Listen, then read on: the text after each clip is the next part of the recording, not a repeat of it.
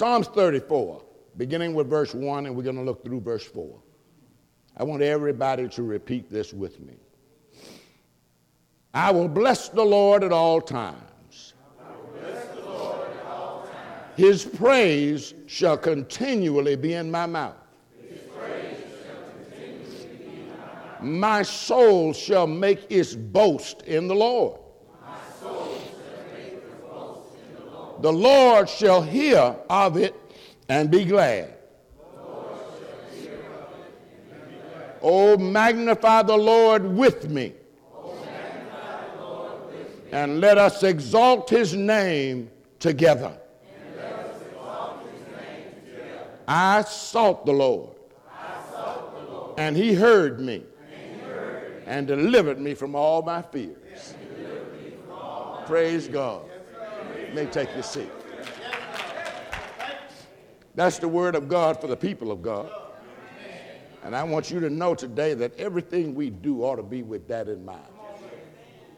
Let me go on and say to you what I have to say to you. Nothing new. You'll be happy to know it's nothing new. It's just to remind us again of what ought to be happening with us during this time of the year.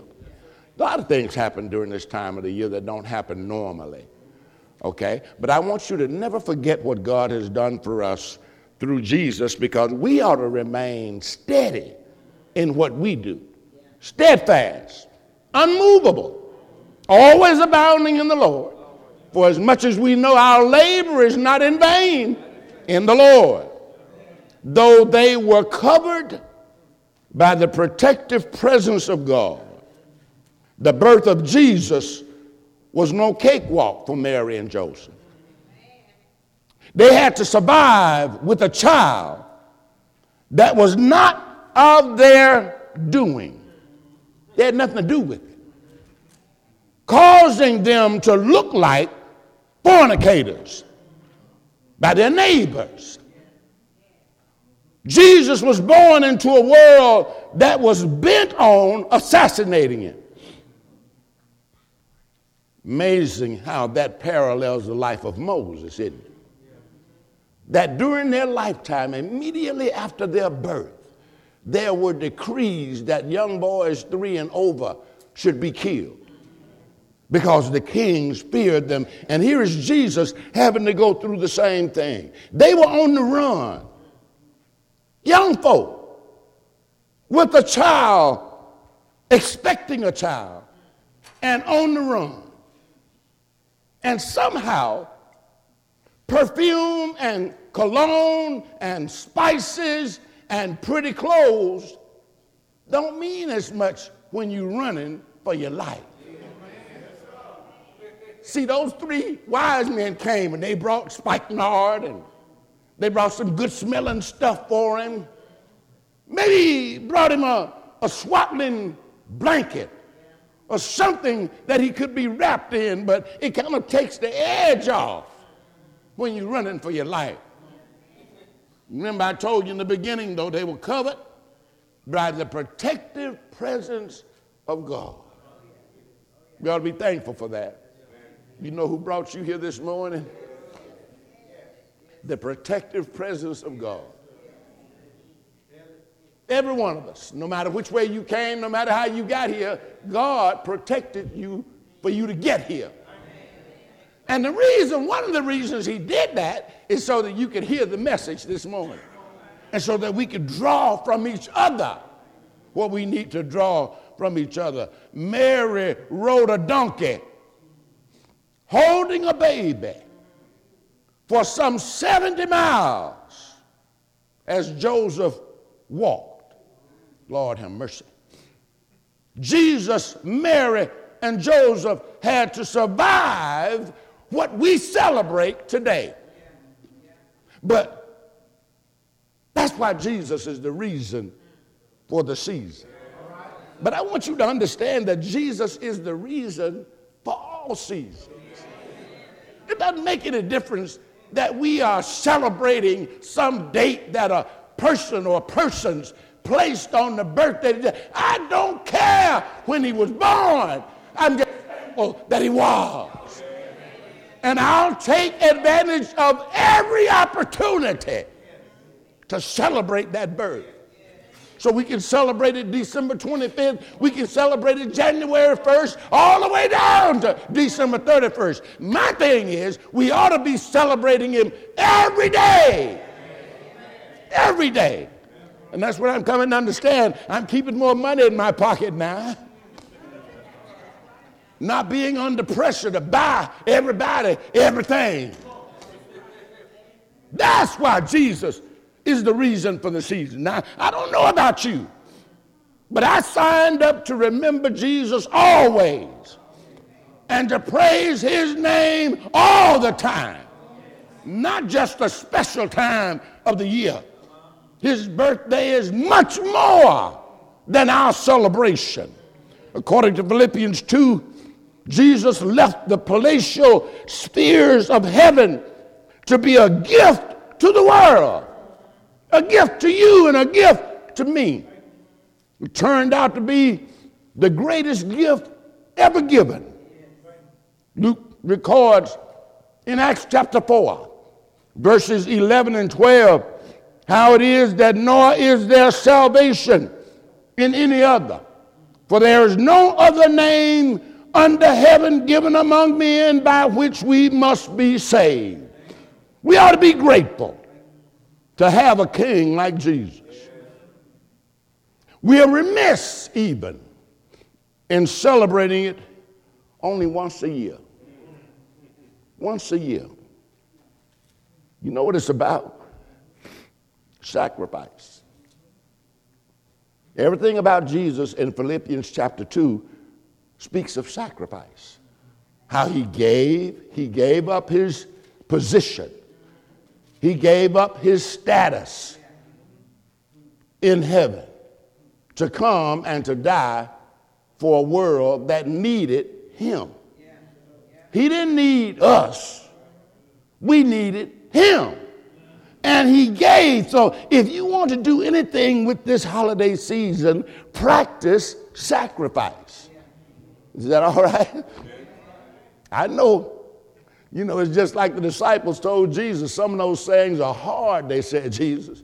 It's hard. When Jesus was teaching them about marriage, he said if a man leaves his wife for a reason other than fornication, he causes her to commit adultery.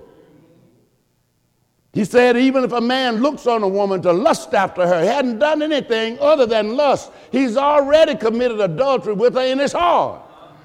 And once he finished, the disciples said, Lord, that's a hard saying right there. If that's the way things are, maybe we ought to just stay single. And Jesus said, all right, that might be for you. There are some eunuchs who are born eunuchs. There are some who are made eunuchs for the kingdom's sake. So it's not for everybody. But what you need to understand is that there is some sacrifice involved. If you want to really get into Jesus being the reason for the season, sacrifice.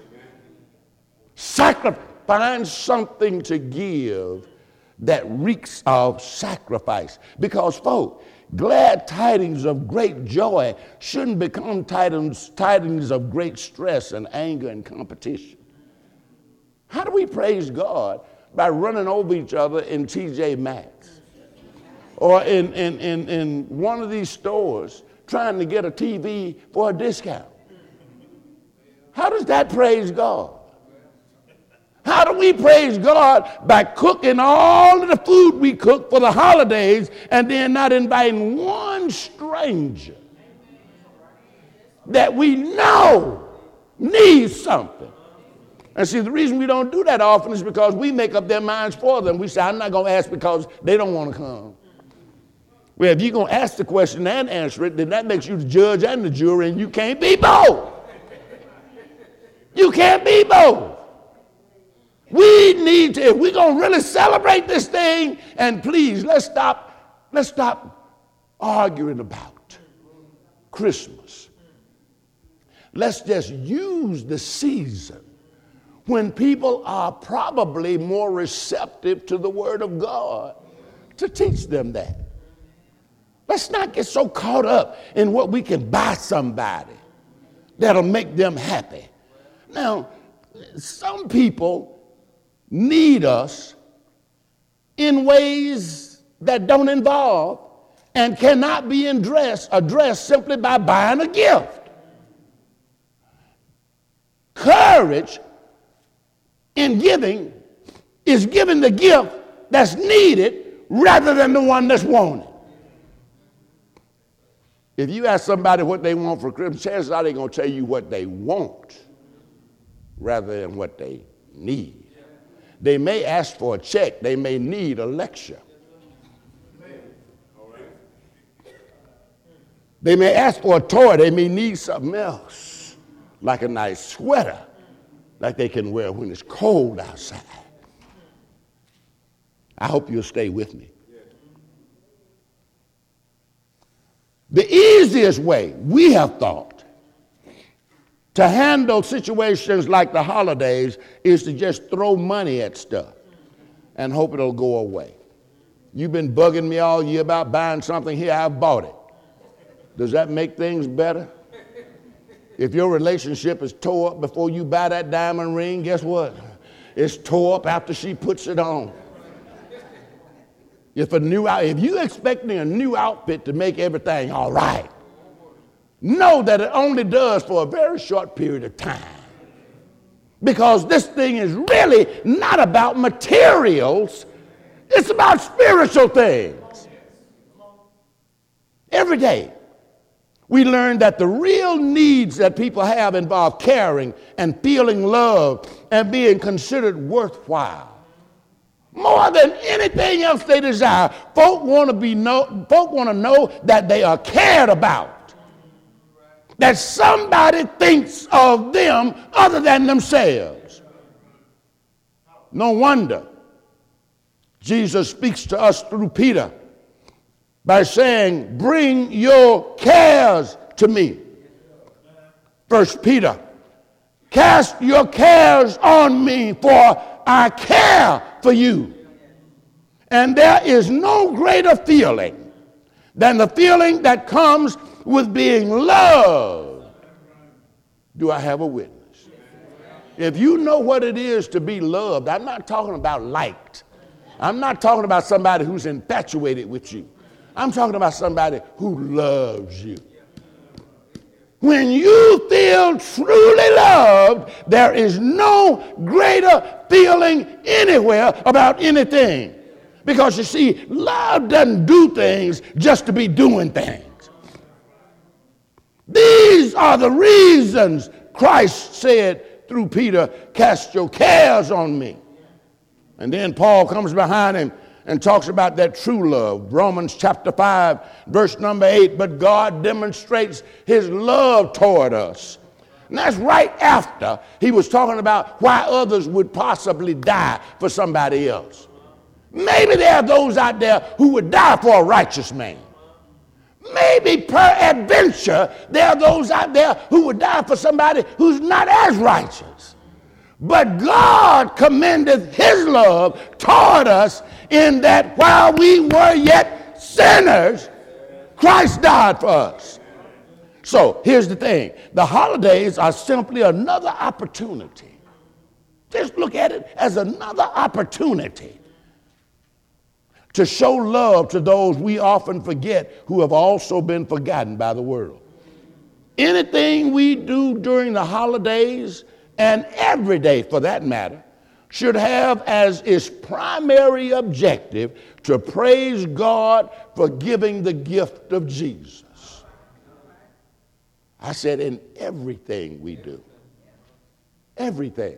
Whatever people acknowledge about you, give God the praise. Don't you keep that for yourself. Because see, it won't work good in your head. See, because when we get praised, we tend to think that we don't need to do anything else. I got my praise. They think I'm good. Let me just sit down and lap it up. But when we talk about God and praise him, it points the world to him as the only one who has really given something of sacrificial nature. Don't assume. Here are the tips. And I'll be finished. I don't have that many of them, but I'm going to finish this. Don't assume that a gift you bought or can buy for somebody will brighten somebody's day. Don't make that assumption. That's just an assumption. And I'm going to tell you something. Today, we're being priced out of the market. I want you to understand this. It's perfectly all right if you don't buy anybody anything for Christmas. You may want to tell somebody that. Somebody needs to hear you say, it's perfectly all right if I don't get nobody nothing. I'm not any worse off. And many of times we buy things that don't make us any better off. That'll relieve somebody's stress sitting right here, right now, who's trying to figure out how in the world they're going to pay bills and get these children what they want. See, because this may be perfectly all right if you don't buy anybody anything, but there's a lot of stress relief in that. This may not be a problem for a small household as much as it is for a large household, where there are 5 or 6 children and teenagers and 4 or 5 grandchildren. You gonna go broke. The price of things today have really priced us out of the market, trying to buy equal gifts that are costly. Christians ought not get wrapped up in that. It's perfectly all right to say no to your child. I know that's a novel idea for some of us, but it's perfectly all right to say no to your grandchildren and your children. They'll be all right, believe me. They live through no. They may cry a little while, but if you get them in the habit of getting everything they want, you getting them in the habit of doing something out there in the world that's going to cause somebody to bust their head to the white meat. Because they think everybody's supposed to respond to them the way you do. When they ask for something, folk ought to give it. Teach them the lesson of sacrifice. Teach them the lesson of 2 Corinthians 8, where God is more concerned about those who give cheerfully. You know, and then in Acts, the Bible tells us it's better to give than to receive. So everybody's not anticipating Christmas. You need to understand that. Holidays are a difficult time for folk because some are reminded of what they can and cannot afford. And you know, the things that we find out about each other around this time of the year. I found out, people say, well, you know, it's the thought that counts. I wish you'd keep that in mind before you go out there and spend $150 or $200 on a pair of sneakers. Say to your child, it's the thought that counts. I'm going to get you these $28 Jeepers Creepers, and you're going to be all right with them. If it's the thought that counts, what thought are we talking about? Is it the thought that I bought you something I couldn't afford? Is it the thought that I gave you something that's dangerous for you? Is it the thought that I gave you something you can't really appreciate? People go out and buy Jordans for the kid. They about that big. Can that kid appreciate those Jordans? Air Force Ones. You know who that's for? Mom and Dad. As they carry him around, they want everybody to see he ain't but 5 days old, but we got him on a pair of Jordans. And we wasted some money because how long will it last? His little foot is going to outgrow that Jordan in 24 hours. And you'll be passing them on to somebody else. What kind of thought are you involved in here? Is it the thought that I gave you one or more of something you have too many of already? Is it the thought that I gave you something that you didn't expect? Is it the thought that I gave you something because everybody else has one? If those are the thoughts that drive you, then the holidays can't be all they're cracked up to be to you. And as I conclude, I want you to understand this. The most genuine gift is one given to satisfy a genuine need. Say that again. The most genuine gift is one given to satisfy a genuine need. God gave Jesus because the world needed a Savior. That was genuine need. And Jesus was the only genuine answer for that need. So I think we ought to follow suit. Aren't you glad that Jesus forgives us of our sins? Matthew records in the first chapter in verse 21, he told Mary, he told the people, and she will bring forth a son, and you shall call his name Jesus, for he will save his people from their sins. Aren't you glad that Jesus saves us from our sins? But without that, we would have no recourse, none whatsoever. The holidays are actually sad for many because they think they have nothing to give. But when we give ourselves first, when we give in to the notion that whatever we're doing is to bring praise and honor to God, the other stuff will fall into place. The holidays reveal what lengths we're capable of going to please ourselves and others. They reveal to us who we are and what we really care about. Have you taken the Lord's money and bought somebody a present? What you promised the Lord, you set aside for him. But you got carried away and you'll put the thing back. There are people who buy stuff at the store, get up there, and it's more than they anticipated, and they go on and pay it because they want it. But then you can tell those folk who have set a budget, and that's it. Because if you have 4 or 5 items over what you should have, they say, well, look, put this back, put that back. Have you ever done that? I've been in that situation. Just went in there, ain't got enough money, spending like it's all right. And then get up there and have to be embarrassed because lady said, well, it's $25 and you got 13. Well, put that back and that. And it's always good to see what they choose to put back. We don't even get into that. You know what I mean, though. Jesus said, I'll give you anything you want. Here's the question. What are you asking for? Jesus said, I'll give it to you. If you have faith that I'll do it, I'll give it to you. But what are you asking for? That's the bigger question. What you asking for? Are you only asking for things that will benefit you?